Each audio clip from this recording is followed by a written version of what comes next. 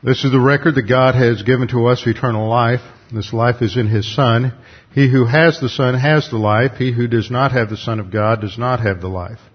He who believes on Him is not condemned, but he who believeth not is condemned already, because he has not believed in the name of the only begotten Son of God. For there is no other name under heaven given among men whereby we must be saved. For by grace you have been saved through faith, and that not of yourselves. It is the gift of God, not of works, lest any man should boast. For I am persuaded that neither death, nor life, nor angels, nor principalities, nor powers, nor things present, nor things to come, nor height, nor depth, nor any other created thing is able to separate us from the love of God, which is in Christ Jesus our Lord.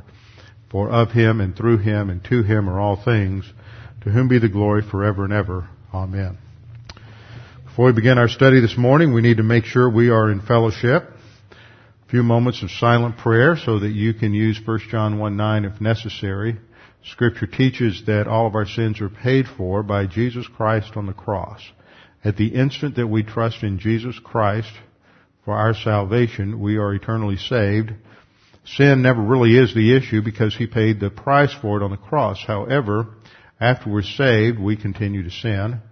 And whenever we sin, it breaks fellowship with God the Father, just as when you disobey your parents, that too breaks fellowship with your parents. The way to recovery is to simply identify or admit your sins to God. 1 John 1:9 says, if we confess our sins, which means to identify or to admit or acknowledge our sins to Him, He is faithful and just to forgive us our sins and to cleanse us from all unrighteousness. So we'll begin with a few moments of silent prayer, and then I will open in prayer. Let's pray.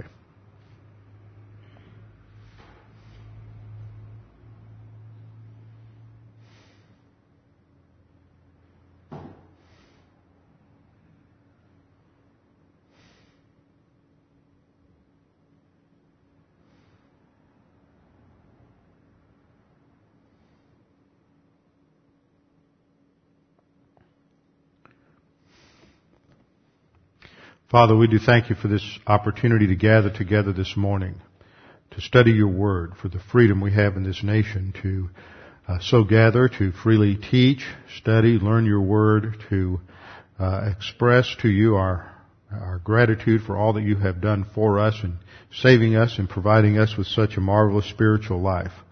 Father, we thank You for this nation that guarantees these freedoms, for our forefathers who gave their lives that we might have these freedoms, and for our forefathers who had the wisdom to so secure these freedoms in such a remarkable document as our Constitution and Bill of Rights. Father, we pray that You would continue to watch over this nation, to protect us, to keep us secure from those who would do us harm, to give our president, our military leaders, our security people the wisdom, the skill, the insight to spot the warning signals and to protect us. Father, we know that ultimately our security lies in Your hands, not in the technical aspects of security, not in the training. Although all of these are important, it is You that provides our security, and for that we are grateful. Father, we pray now as we study Your Word this morning that You would challenge us with the things that we study, that we may gain a greater appreciation and understanding of what You have provided for us. We pray this in Christ's name. Amen. The subject in 1 Corinthians 15 is the importance, the centrality of resurrection to the gospel and therefore to all of Christianity. Resurrection is not the resurrection of Jesus Christ, is not necessarily a part of the gospel in the sense that you have to fully understand it or believe it in order to be saved.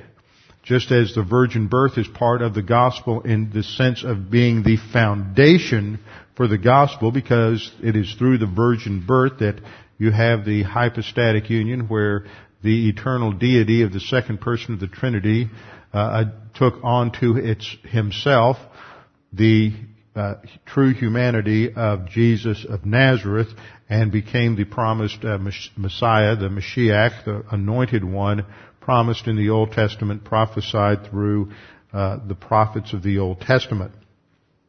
So we come to our study this morning, 1 Corinthians 15:3, where in verses 3 and 4, Paul summarizes the foundation of the gospel teaching that he brought to Corinth when he first came. This is recorded in Acts 18. 1 Corinthians 15:3, Paul says, "For I delivered to you as of first importance." This was the priority, communicating the gospel. "As of first importance, what I also received, that Christ died for our sins according to the Scriptures." Now we have to accurately understand the passage. Remember, there's 3 stages to really understand the Scripture. The first stage is observation. Second, and that means to carefully look at what the text says and what the text doesn't say. It's always amazing what people don't see when they look at something, and what they don't read when they read something. And if your reading ability is not very good, then you're going to have difficulty understanding the Word of God. That's why it's so important to learn how to read and to read well. Is because it's not just because you can make a better living, but because you need to be able to read to understand what God has communicated to you. Now, the first stage of any Bible study is always observation, and that's why I take time to exegete the text and look at the original languages so that we can see what's there. I always remember my first year as a student in seminary, first semester, all seminary students had to take a course on Bible study methods. And Bible study methods was always organized according to observation, interpretation, and application. Those are the 3 stages. It's amazing how people want to just sort of dance across the top of a verse of Scripture, think they understand it, and then leap over interpretation and land resoundingly in application. And yet the reality is, if you do your homework in observation and really look at what the text says, then interpretation becomes less difficult. Interpretation is answering the question, what does it mean? Not what does it mean to you, but what did the author of Scripture intend to communicate? And to do that, you have to understand background, you have to understand the historical setting, you have to understand some things about who's writing, to whom they are writing, what the circumstances and situations were. And that is the second stage. Once you understand what he is communicating, that's interpretation, then you set the boundaries for application. See, most people jump over interpretation. When they get to application, it's just all over the board, and you hear all kinds of things that don't have anything to do with the passage of Scripture because they haven't done their homework in interpretation. But in observation, you always have to make sure you're seeing what you're seeing, and you're not seeing something else. Remember the story often told and retold about a professor up at Harvard back in the 19th century, well-known, famous science professor. On the first day of biology class, he would talk about the scientific method, because after all, the procedure of observation, interpretation, application has some roots in the scientific method. The first thing you want to do in science is carefully observe the facts, whatever it is that you're looking at. So he would introduce and lecture on observation, and all this time he has a beaker of fluid in his hand, and he is talking about this and making all kinds of observations about the fluid that is in the beaker. And finally he takes his finger, dips it into the beaker, tastes it, says, "Now I want you all to carefully observe what I just did, and now I'm going to pass it around and everybody do as I did." So everybody passes it around the room. And when they get through, remember this was the 19th century, so we wouldn't do something like this today. When everybody gets through, it goes to somebody, they smell it, they wrinkle up their nose, and they dip their finger in there and taste it and wince, and it goes to the next person, it goes to the whole room. So now I want you to carefully notice that when I dipped my middle finger into the urine, I tasted my forefinger.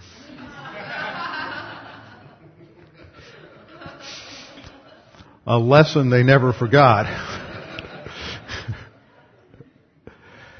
And that's why it's important to pay close attention to what the text of Scripture says, is because many people make many mistakes in application simply because they failed at the first step in carefully observing the text. And that isn't simply the English translation, because many times there are problems in an English translation. You have to go to the original language. So what Paul is saying here is, I delivered. He uses the aorist active indicative of the verb paradidomi, spelled Paradidomi, from the root didomi, which means to give, to grant. And para is the preposition which intensifies the meaning of the root. And it means to hand over, to deliver, to entrust something to someone. And also means to surrender, and in some contexts it may even mean to betray. And this is a word that is used of Judas Iscariot's betrayal of the Lord Jesus Christ. But here it has the basic meaning to hand over something, to entrust something to someone's care and keeping. For I handed over, or I delivered, or I entrusted to you. As of first importance, first priority is to make sure people understand the gospel and the gospel issues. This is why when I first came to Preston City almost 6 years ago, in another 2 weeks we'll have a 6-year anniversary. 6 years ago, first thing I did was to go through the Gospel of John, and on Wednesday nights to go through the book of James. And the reason was those two books, along with Galatians, we also did Galatians first hour, was that each of those books contributed key information in understanding the importance of the gospel. That the gospel is faith alone in Christ alone, as we see again and again and again. Over 98 times, John uses the verb for believe.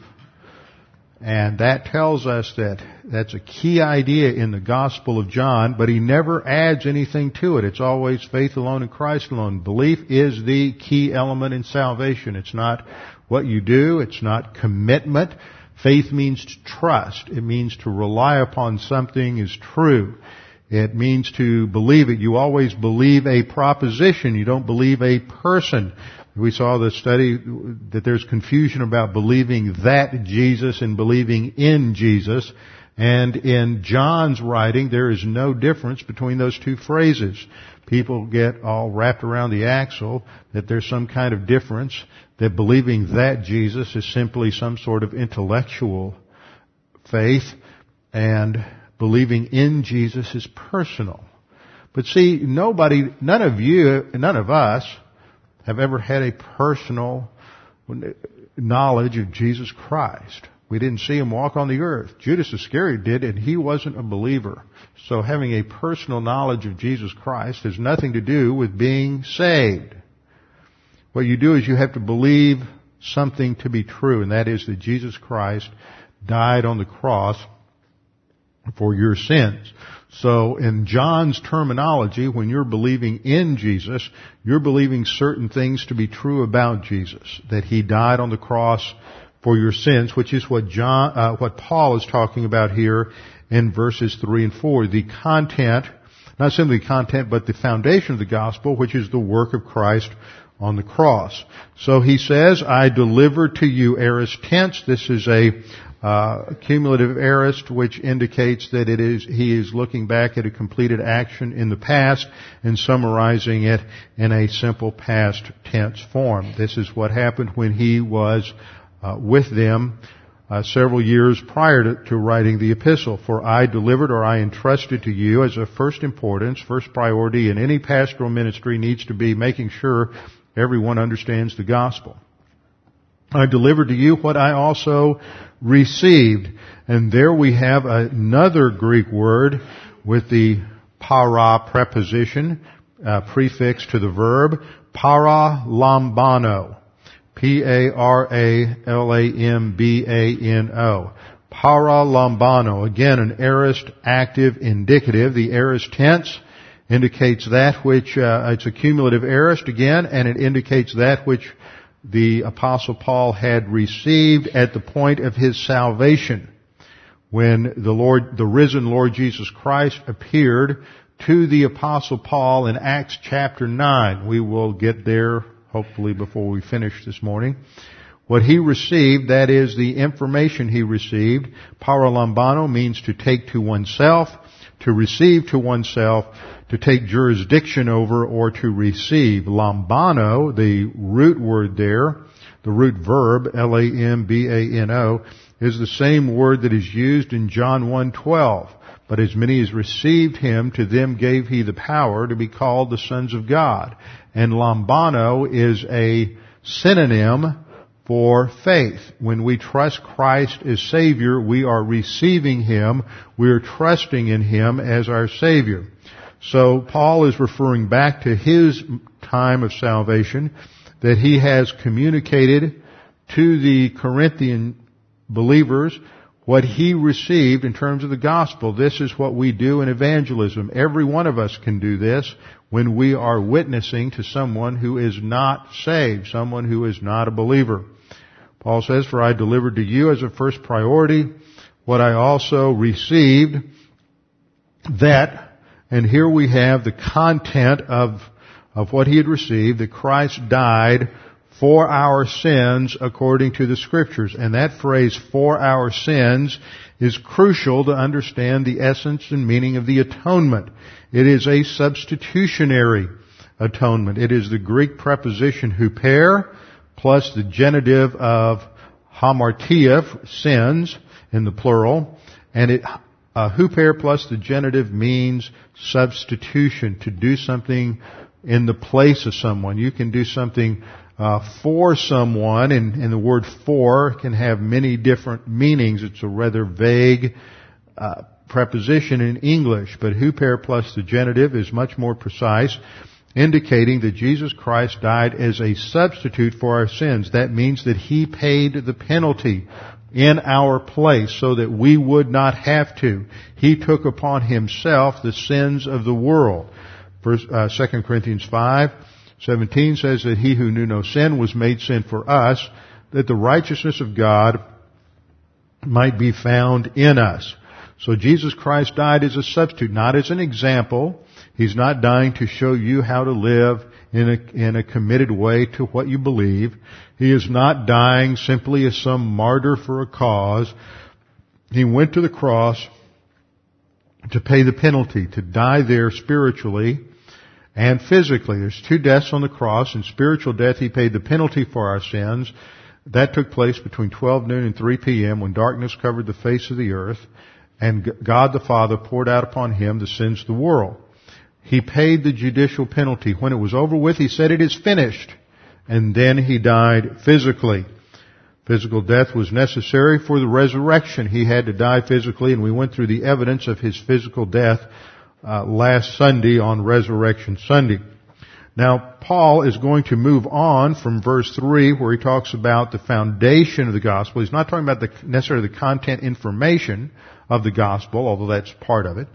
He's primarily talking about the foundation of the gospel, and that is that Christ died for our sins according to the Scriptures. And this is not the New Testament, but the Old Testament. He's specifically thinking of Isaiah chapter 53. There are numerous prophecies that were fulfilled in the person of the Lord Jesus Christ during the first advent. Over 100 Old Testament prophecies regarding the Messiah were given in the Old Testament, and Jesus Christ fulfilled every one of them to the letter. He was born in Bethlehem as a child. He went to Egypt, then returned when he was still an infant, grew up in Nazareth. Numerous other prophecies. In Isaiah 53, we have the most lengthy, most detailed Old Testament prophecy related to the crucifixion. Isaiah 53:3, He is despised and rejected by men, a man of sorrows. This is a title for Him, and we also sing a hymn entitled "Man of Sorrows," and that's where this phrase comes from. A man of sorrows and acquainted with grief, and we hid as it were our faces from Him. He was despised, and we did not esteem Him. Surely He has borne our griefs and carried our sorrows. This is poetic language, that which causes grief and that which causes sorrow in life is sin. And so this is a figure of speech used in poetry for putting the result for the cause. And that is called a metonymy. And so Jesus is said to, He bore our griefs and carried our sorrows. That indicates substitutionary atonement. Yet we esteemed Him stricken, smitten by God, and afflicted. But, verse 5, He was wounded for our transgressions. He was bruised for our iniquities. The chastisement for our peace was upon Him, and by His stripes we are healed. Now the reason for this is given in verse 6. All we like sheep have gone astray. We have turned everyone to his own way, and the Lord has laid on Him the iniquity of us all. Because all have sinned and fall short of the glory of God, Romans 3:23, there's the need for salvation. So in 1 Corinthians 15:3 and 4, Paul gives the foundation of the work of Christ on the cross. And that is that He died as a substitute for our sins according to the Scriptures, and He was buried and was raised on the third day according to the Scriptures. So starting in verse 4, he begins to marshal evidence. See, the problem here is the Greeks did not believe in the importance of physical bodily resurrection. It wasn't part of their culture, it wasn't part of their background. In fact, just the opposite was true. Because of the influence of Platonism, the philosophy of Plato, they did not believe the material world was important. They didn't believe the physical body was important. This was a secondary, lesser existence than that which was in the ideal world. And so what the physical existence was sort of an imprisonment for the soul in time in this physical body. But once you died, then you were freed from this imprisonment in a physical body, and you were released back to heaven where the soul had its primary and best existence. So to say that the body would be raised from the dead went completely against all of Greek thought and Greek culture. So they did not believe in the importance and significance of physical bodily resurrection. So this is important because in 1 Corinthians, as we have seen, these are believers. They're saved. They understand the gospel, but they don't believe in resurrection. They don't understand resurrection. And so Paul is having to straighten that out in this particular study. Now, in order to do that, he is going to marshal an array of witnesses, just like a defense attorney will bring various witnesses into a courtroom. He wants to make a point, so he's going to bring one witness in after another witness in order to demonstrate his point. And the first witness that Paul marshals is the Scripture, the Old Testament prophecies. He mentions them in verse 3 and again in verse 4. That resurrection was according to the Scriptures. This was prophesied in the Old Testament. It was promised by God that there would be this resurrection related to the Messiah. There are three passages to go to in the Old Testament related to resurrection. The first is one Jesus referred to, the sign of Jonah. This was a typology, a typological reference, and we studied typology. That typology means that there were certain things that actually happened in the Old Testament.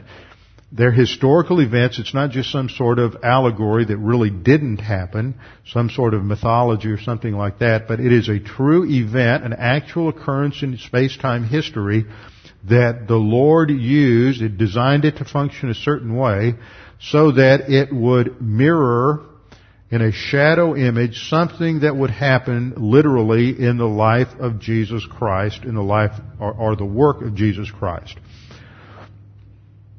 Jonah, the Lord appointed a great fish to swallow Jonah, and Jonah was in the stomach of the fish 3 days and 3 nights. And that is a type of what would take place when Jesus Christ died on the cross, that He would be placed in the tomb, and He would be in the tomb for 3 days and 3 nights. Jonah 1:17 is our first reference. The second, Psalm 16:10. This is a messianic psalm that relates to Christ and His crucifixion And there David is speaking, as it were, as a messianic representative. And he says, "You will not abandon my soul to Sheol, nor will you allow your Holy One to undergo decay." And that has to do with bodily corruption which takes place following death. Now this reference is only to Jesus Christ. It's not to David. David is in the tomb even today. His body has deteriorated. It's gone through corruption. When you go over to the countries that are influenced by Eastern Orthodoxy, Greek Orthodox, Russian Orthodox, Syrian Orthodox, they distort this verse. And they claim that there are various miracles that have taken place to preserve the bodies of some of their dead saints. And I've gone through the Lavra Monastery and in Kiev, and you go down through the old tunnels, and they have every 5 or 10 feet, they have another little alcove where they have a coffin, and they have the body of one of the saints, one of the monks who gained some notoriety or fame there in the monastery, and they say his body hasn't undergone corruption. And it's like there's some sort of natural mummification process. The early ones would die. They dug out these caves, and these ascetics would go down and live in the caves. And then when they died, they just put their bodies in there, and they didn't.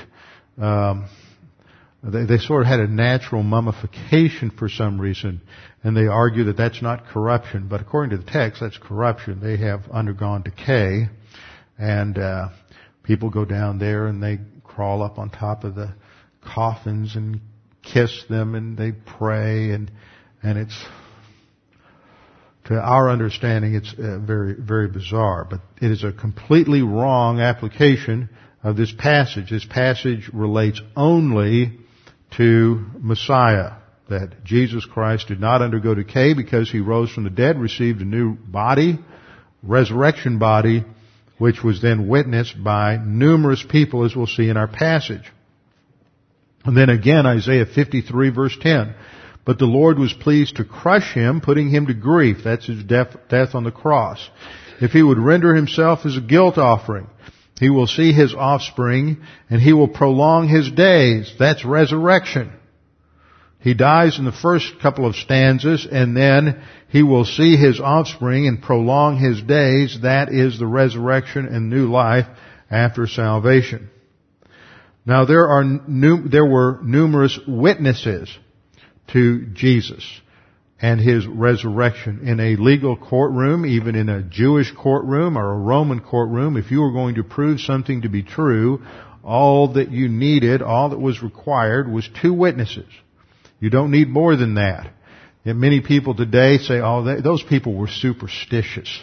See, they just reject the witness. But you have over 500, maybe close to 1,000 people who witnessed the risen Lord Jesus Christ. They knew that He had died on the cross. They knew that He had been buried. You even have, as it were, a reverse witness by the Pharisees and the Sanhedrin because of the way they tried to spread the rumor that the body was stolen, despite the fact they had placed a Roman guard on the tomb. They had sealed the tomb, and yet the stone was rolled away, and they looked inside and realized that the grave was empty, but the grave clothes lay just as they had been there when the body was there. So Isaiah 1 Corinthians 15:5 goes to the first witness. Now these are not all of the witnesses to the resurrection listed in 1 Corinthians 15, and Peter was not the first one to witness the resurrection, but this is the first one that Paul mentions. In verse 5 he says, and that he appeared to Cephas, then to the 12. Cephas is the Aramaic form of the name Peter. So this was sort of an alternative name for the Apostle Peter. And that he appeared to Cephas and then to the 12. This is a very brief summary of what took place. Actually, Jesus appeared to numerous people. Paul mentions Peter was actually the third person to whom the Lord appeared. And he emphasizes Peter because Peter was the one who had betrayed the Lord. Peter is the one who said, no, I don't know him. Peter is the one who, despite his protestations to the contrary, was the first to run away and to deny who Jesus Christ was. And so the Lord appeared to him. And Paul mentions him first because the emphasis through this whole passage is on grace, that the resurrection of Christ is part of the grace of the gospel. And we will see that when we get to Paul, in verse 10, Paul says, by the grace of God I am what I am, and His grace toward me was not in vain. So the underlying theme of this section is the grace of God in the gospel. And the grace of God allowed for Jesus Christ to appear to Peter, who was perhaps in many people's eyes the most unworthy to have an appearance of the Lord Jesus Christ. Well, to whom did Jesus appear after the resurrection? First of all, He appeared to Mary Magdalene. This was just the first one, that first resurrection morning. This is recorded in Mark 16, 9 to 11, and also in John 20, 11 to 18. Mary was coming to the tomb. They were to wrap His body in more spices because they had been in a hurry to prepare the body after they had taken it down from the cross. After His appearance to Mary Magdalene, there were other women who were coming to the tomb to help her in wrapping and preparing the body, and Jesus appeared to them as well. This is recorded in Matthew 28, 9 through 10. And then we know that He appeared to Peter alone. Now what happened last time, we looked at our passage in John chapter 20, and we saw that after Mary had seen the Lord, then she went to tell the disciples, and they didn't believe her, but Peter and John had to go look at the tomb and check it out for themselves, so they ran, and John got there first and leaned down and looked in, and Peter didn't stop. He just ran right past John into the tomb and saw that the tomb was empty. But we're not told that the Lord appeared to Peter. We're not told that anywhere. What we are told is that on the fourth appearance, He appears to one disciple, not one of the 12, but another student of the Lord, a believer named Cleopas, and an unnamed disciple on the road to Emmaus. Emmaus was a suburb on the northern side of Jerusalem, and about 10 or 12 miles from Jerusalem. And so they're out on the Emmaus highway, leaving town. Notice they weren't going to hang around to see if they were going to be arrested. So they're like many of the others. They're getting out of Jerusalem as quickly as possible. And Jesus appeared to Cleopas and to an unnamed disciple. And this is a remarkable record in Luke 24:13 to 32, because Jesus doesn't identify Himself. Somehow He veils His appearance or veils their minds so they don't recognize Him. And He begins to ask them about all the events of the past couple of days in Jerusalem.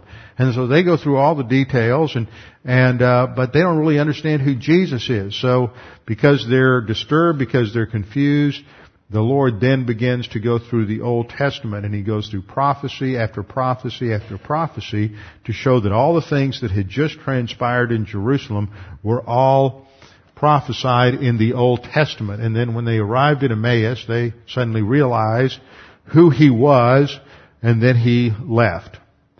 Now, when they report this, what's reported in Luke 24:34 is that they make the comment that He had already appeared to Peter.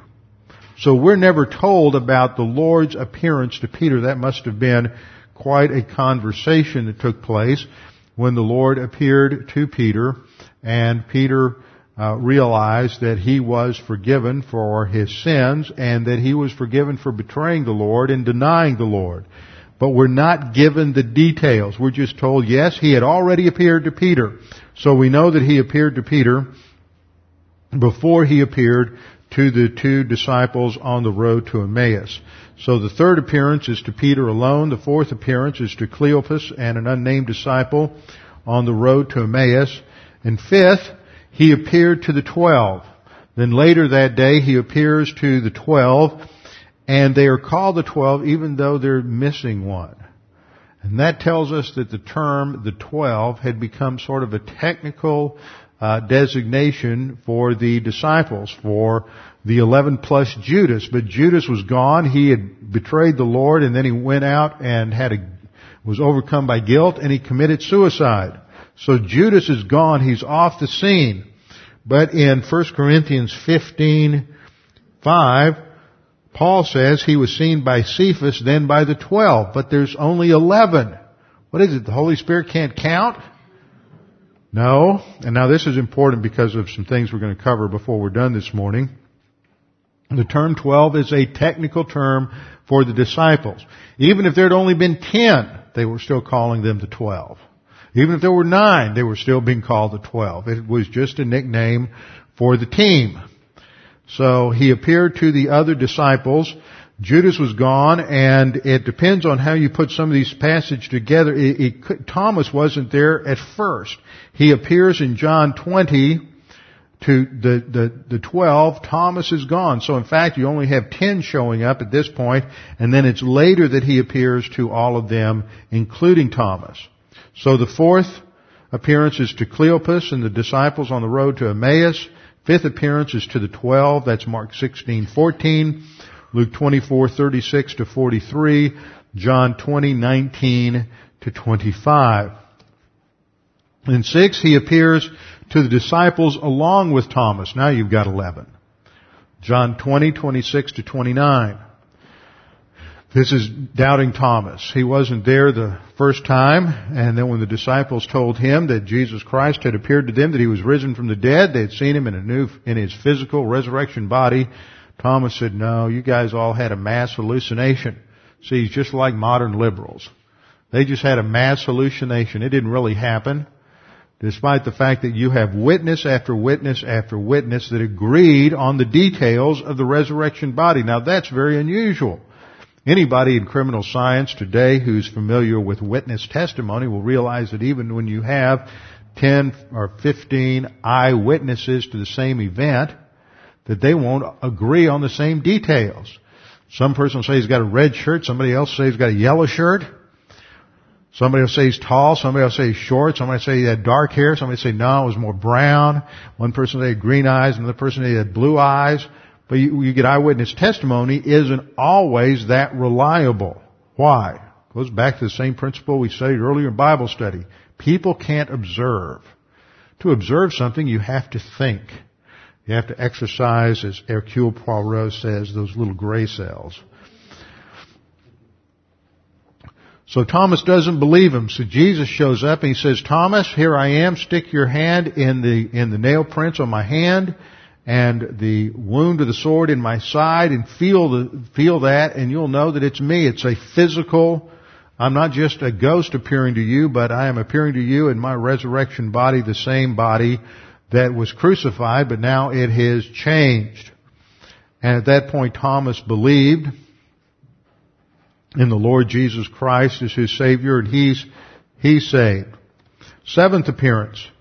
He appears to 7 of the disciples by the Sea of Galilee, John 21:1 to 23. He appears to the 7 by the Sea of Galilee, John 21:1 to 23. Not all the disciples had gone up to Galilee, but Jesus had given them instructions. Head to Galilee. And he met them there a couple of days later. Then the 8th appearance is mentioned here in 1 Corinthians 15:6. We don't know exactly when it transpired. It's not mentioned in the Gospels. It's only mentioned here. After that, after he was seen by the 12, notice there's other times that he was. This summary here, verse 5, is simply a summary of his various appearances to the disciples. Verse 6, after that he was seen by over 500 brethren at once. Brethren means they were believers. So he appeared to apparently a large crowd of believers, and perhaps he taught. And those 500 were all witnesses of the resurrection. So now you have at least 514 or 515 witnesses to the resurrection. How many witnesses do you need to confirm that something actually transpired? Well, all these people are liars? All these people had a mass hallucination? No, if you're going to trust the record says over 500 saw the risen Lord Jesus Christ. And then Paul says, most of whom remain until now, but some have fallen asleep. What does that mean? He says most of them are still alive. Now, the resurrection occurred in approximately 33 A.D. The letter to the Corinthians is written about 54 A.D. So we're talking about 21 years later. Most of those folks are still alive. Most of you were alive 20 or 21 years ago. And so what Paul is saying is if you want to check this out, most of those 500 are still living down there. You can go talk to them and they will tell you that they saw the Lord Jesus Christ. That's their eyewitness testimony. But he says some of them have fallen asleep. This is from the Greek verb koimao, which means to fall asleep, but it's used figuratively as an idiom for the believer's body going into the grave. It's not talking about soul sleep. This is not a biblical doctrine. When you die, your soul is instantly face to face with the Lord Jesus Christ. Your body goes into the grave, and the euphemism that the Scripture uses in a couple of passages is that it sleeps, awaiting the time when it is called forth from the grave at the rapture.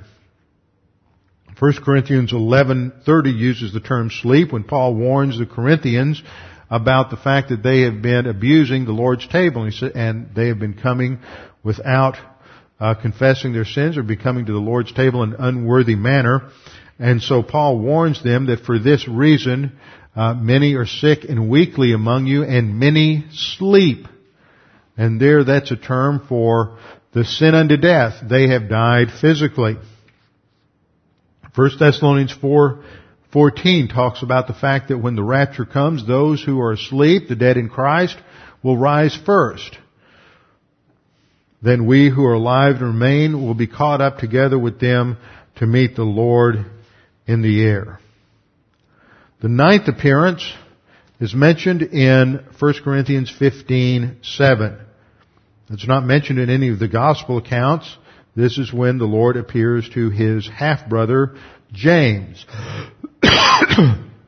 James is a half-brother, is born after Jesus is born. Jesus is born to Mary through virgin conception and virgin birth, but after the birth of Jesus, Joseph and Mary had typical marital relations, and they had many other children, according to Matthew 13:55.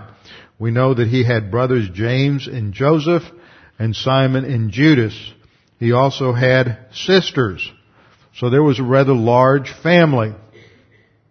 These weren't his cousins. There are those who try to make this cousins because they're trying to support some extra biblical doctrine of the perpetual virginity of Mary, but that's not biblical. This is clear from the text that the word brother is used, not cousin.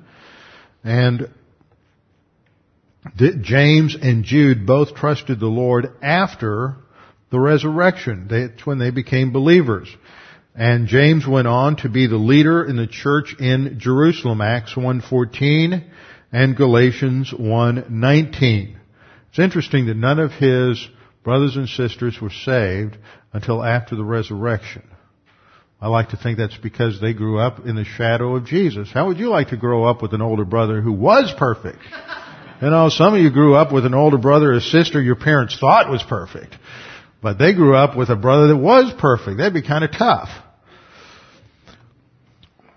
10th resurrection, the appearance to the disciples at the ascension. Jesus appeared to them again. This is at least the fourth, maybe there were more, but at least the fourth or fifth appearance of the resurrected Jesus to the disciples. Now, if you just had one appearance where you just had Jesus appear to the disciples, somebody might be able to perhaps make a case for some sort of hallucination, mass hysteria, something like that.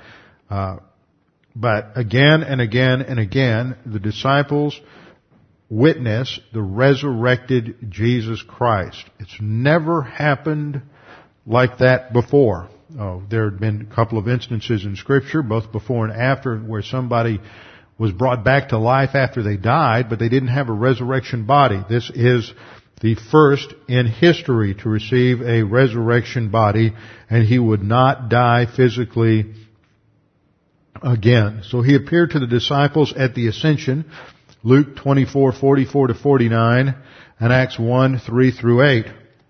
Then he appeared to Stephen. 11th appearance was to Stephen, and this is when the Sanhedrin was stoning Stephen, and he looked up and he saw the ascended and resurrected Lord Jesus Christ sitting at the right hand, actually standing, because he was welcoming Stephen to heaven, standing at the right hand of God the Father in Acts 7:55-56. And then his 12th appearance, these are not exhaustive appearances though, the appearance to Paul in Acts chapter 9. This is when Paul is saved, when the risen Lord Jesus Christ commissions him on the road to Damascus, at which time Paul trusts in Christ as his Savior. And he says, referring to that event in 1 Corinthians 15:8, and last of all, as to one untimely born, he appeared to me also. And this word translated untimely born is the Greek word ektroma. And ektroma literally means an abortion, a premature birth, or a miscarriage. The term was used as an insult in the ancient world to speak of someone who had some sort of deficiency in the way he was born. Perhaps it was even a term of derision for someone who had a birth defect. So Paul refers to his salvation as an abortion because it's out of time. He wasn't like the other apostles. He emphasizes the fact that he was persecuting the church. He was the one who was causing Christians to be thrown into prison and executed for their faith. And so he is least of all worthy to be saved. And the emphasis there, of course, is grace. That it doesn't matter what we've done. Jesus Christ still paid for all of our sins on the cross. The Apostle Paul is chosen to be the 12th apostle to replace Judas. Verse 9, for I am the least of the apostles and not fit to be called an apostle because I persecuted the church of God. Now we have seen that apostle wasn't simply an office in the church, it was a spiritual gift. And a spiritual gift is given by the Lord Jesus Christ, distributed by the Holy Spirit at the instant of salvation. It is not something that is chosen.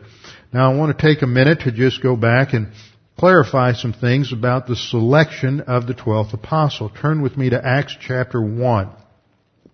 Acts chapter 1, we have a classic example of what happens when people their good intentions get ahead of themselves and they start trying to solve problems without divine authorization. In fact, what we have here is the first nominating committee functioning in history. And after the Lord ascends, the disciples went back to Jerusalem. And I guess Peter got to thinking that, well, we're still called the 12. We're only 11. Judas is gone. So we better figure out who is going to replace Judas. So without any divine authorization or direction, Peter decides to fill the gap. See, he's operating on arrogance. He's just going to generate this from his own soul. He just said, isn't this a great idea? Let's do it this way. And, just like many people down through church history who've operated in churches on pulpit committees and nominating committees, rather than looking for advice from those who know what they're doing and who are professionals at it, they just generate their methodology from their own arrogance. And that's exactly what what Peter did. Without any kind of divine direction, he just decides that they need to fill the vacancy caused by Judas' death. So he sets up a criterion in verse 21. He says, therefore, of the men who have accompanied us all the time that the Lord Jesus went in and out among us. Now, where did he get this idea? He didn't. There's no directive there. He's just coming up with this on his own. And this often happens when people are selecting somebody for ministry. for churches selecting a pastor or missionary organizations selecting somebody, is they come up sometimes with some really odd ideas. And it's recently, of course, going through the candidating process down in Houston. I had the opportunity when I was at the pastors' conference in Southern California. We sat around with several friends and pastors, and we all have dozens of horror stories about candidating procedures. And now that we all know I'm not going anywhere, it looks like I'll be at Preston City Bible Church for a while anyway. Who knows what the Lord has in mind. I'm going to use this opportunity to point out some things about candidating. You know, somebody stick this tape off to the side, maybe in 10 or 15 years you'll have to use it again. But churches make incredible mistakes when it comes to trying to select a pastor. And it is almost a crime today how some churches go about doing it. I mean, just in the last year, I have become aware of 2 or 3 different situations that were just appalling. I've never heard anything like it in all the years I've been a pastor. And it's not unlike what's going on in Acts chapter 1. So what happened in Acts 1 though is different, because what they're doing is they're selecting somebody with a spiritual gift.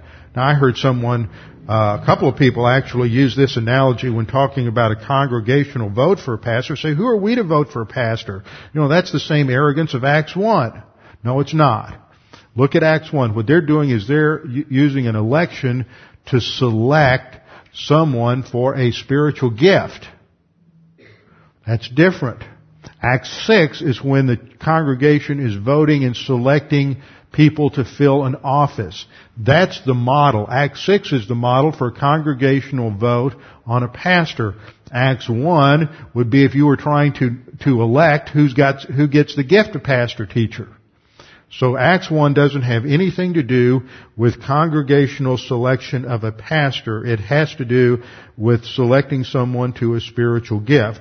And the first principle here is you can't elect someone to a spiritual gift. Spiritual gifts are sovereignly bestowed by the Lord Jesus Christ, distributed by the Holy Spirit at the instant of salvation.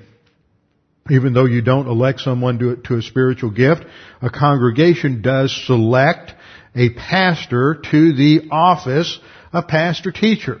Now, a man who has never fulfilled that office of pastor-teacher is not a pastor until he actually holds that office.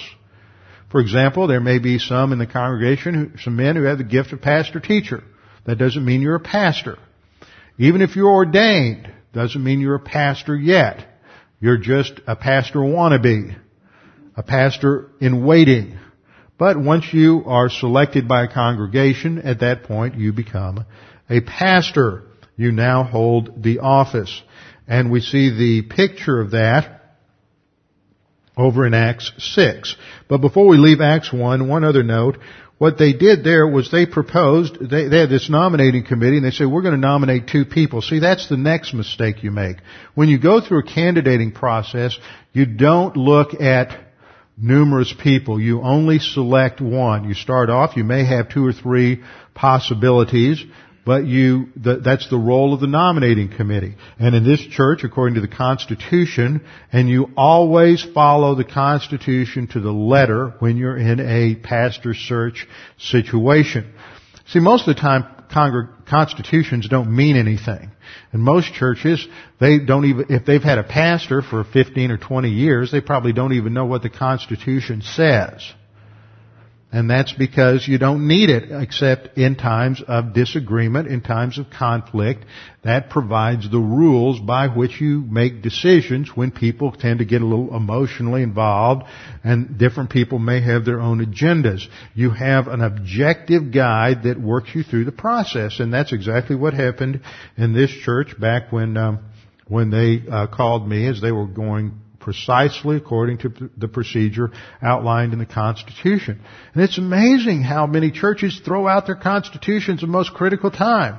See, when nothing matters and nothing's at stake, men who have objectivity, maturity, and leadership put together a tight procedure. You don't throw it out when all of a sudden it appears like things might not go the way you want. I know of a church down in Dallas, Texas, that the pastor died about 6 months ago. There was a man in the church who they went to. He had some training at Dallas Seminary, not a lot. Didn't know the original languages, which their pastor had always taught them any pastor needed to know. And this man taught. Well, what happens a lot of times, it may happen here, depending on how long I'm around, but people get scared. Oh, we may get somebody who'll come in here and change things. He might do it differently. Guess what? He will. He's a different person. You can count on it. But people, when you get older, the biggest problem they have is they don't want change. They want everything to stay the same. And sometimes things need to change. Shake everybody up. Get a fresh look at spiritual life. Hear things from a little different perspective. So people become afraid, and so this church become afraid. And everybody says, if we get somebody, they'll come in here and change things, and this guy grew up here. At least he'll keep it the same. I don't ever see that in the scriptures anywhere. In fact, I knew a pastor in Houston one time wrote a book called the seven deadliest words for the church. We never did it that way before. And so the board of deacons at this church actually held a congregational meeting where they told the congregation, well, we have this procedure laid out in the Constitution, but we're not going to do it because we already have this guy. And they just threw out the Constitution. And then, of course, there were a couple of people in the church who fought and stopped it, and so they had to do a pro forma and go through the appearance of following the Constitution. Similar thing happened to a friend of mine who's candidating a church in I think it was in Indiana, somewhere in the Midwest. And this guy was a strong, solid, Bible teaching pastor. Didn't believe in any of the new stuff. Didn't believe in, all the praise and worship and church growth stuff and everything else that comes along with it. And so he went to that church and candidating, and according to their procedure, when a man was finally decided upon as a candidate, and that's a technical term, by the way. A candidate is a person you're going to vote on. You don't use that term until you have somebody designated as a candidate, because you don't want to, if he's got a church somewhere, you don't want to get his congregation all upset that he may be leaving or anything like that.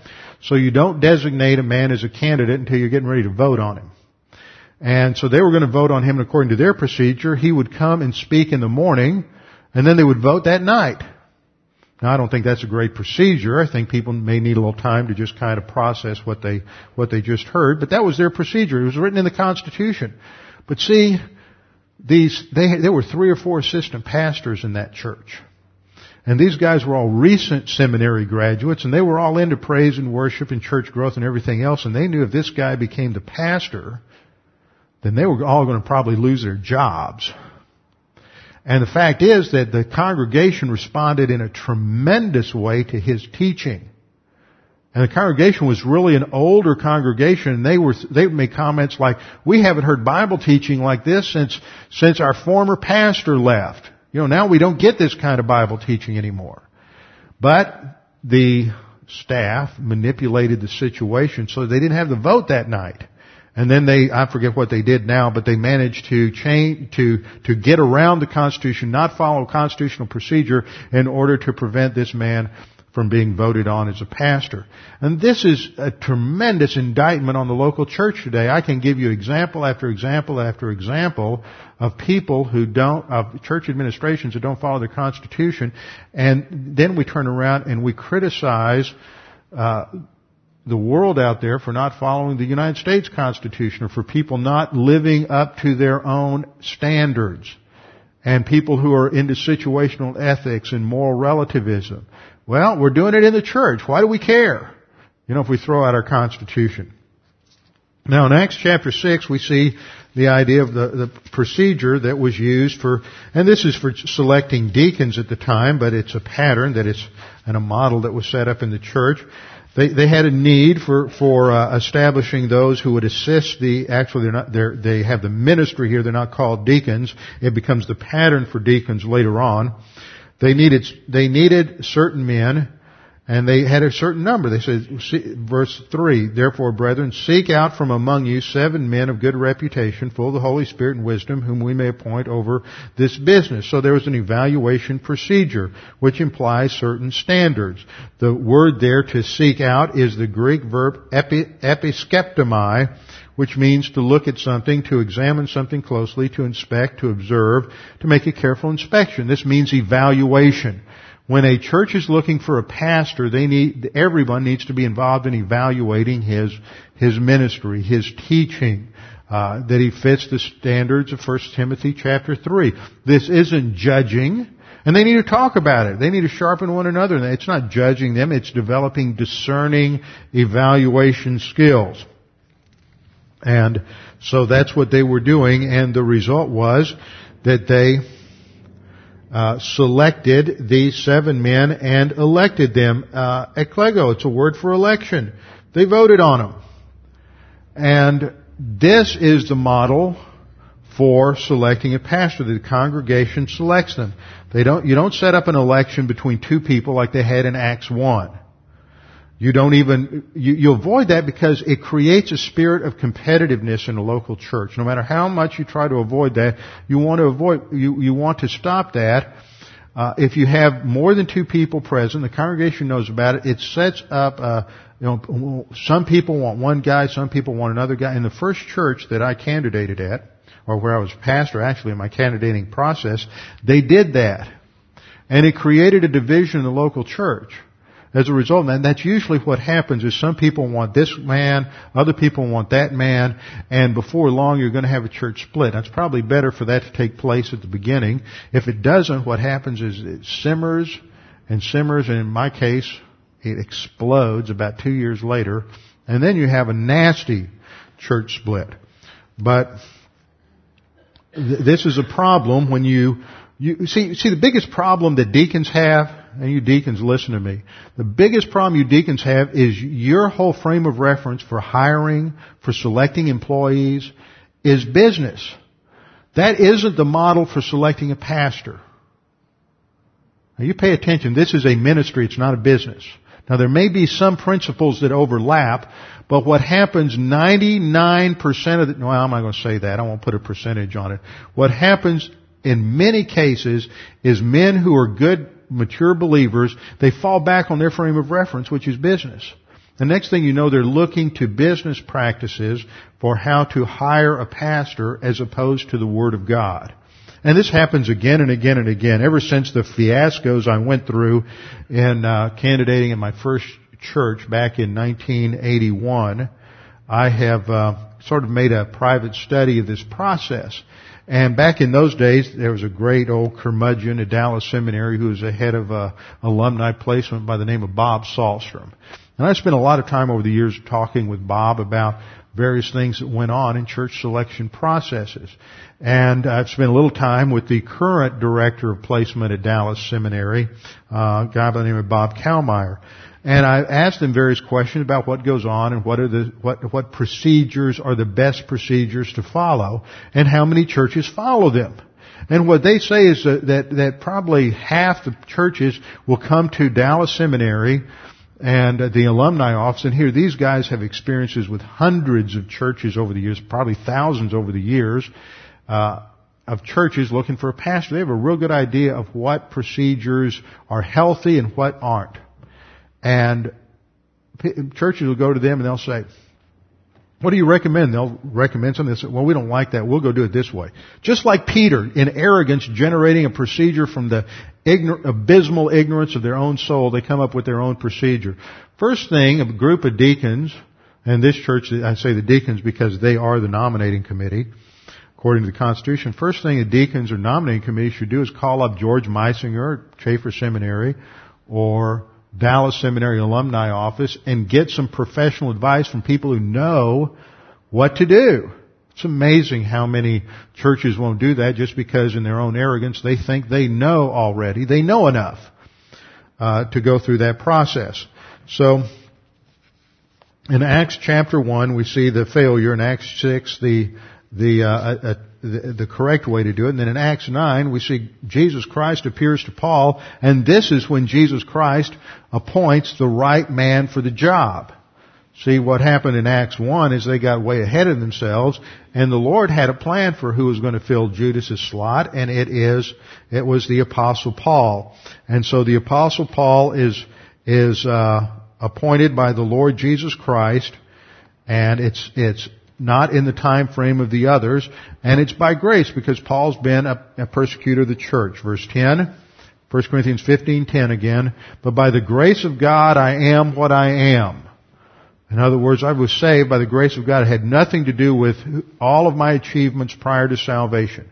And His grace toward me did not prove vain. In other words, His grace saved me for a purpose, and I have been fulfilling that purpose as an apostle. This is what he means in the next sentence. But I labored even more than all of them. See, he worked. Oh, wait a minute. Are you talking about works? See, if you're really grace-oriented and you get involved, you'll grow as a believer, grow by means of the grace and knowledge of the Lord Jesus Christ, and you'll get involved in Christian service. You will fulfill your role in your spiritual gift in the body of Christ. But I labored even more than all of them, Paul says. He was a hard worker. He got out there, he studied the Word, and got involved in evangelism and teaching, and that's okay. Yet not I, but the grace of God with me. Verse 11, whether then it was I or they, so we preach, and so you believe. In summary, in verse 11, he says, no matter who communicated the gospel to you, it all had the same basis. And that is, Christ died on the cross as a substitute for your sins, and Christ was raised on the third day according to the Scriptures. This is what we preach and what we believe. Now, this is the foundation for what he's going to say in the rest of the chapter. We'll begin that in verse 12 next time with our heads bowed and our eyes closed. Father, we do thank you for this opportunity to study your word this morning, to be challenged by the things that we find here, to recognize our foundation is in a historically verifiable, testable situation, that when you do things in history, they're not done in private, they're not mystical, mysterious type of private, subjective religious experiences, but they're verifiable. There are witnesses. And the resurrection was not some subjective religious experience on the part of the disciples, but it was an objective, real-time event in space-time history. Father, we pray that if there's anyone here this morning unsure of their salvation or uncertain of their eternal destiny, that they would take this opportunity to make that both sure and certain. All you need to do is believe Jesus Christ died on the cross for your sins.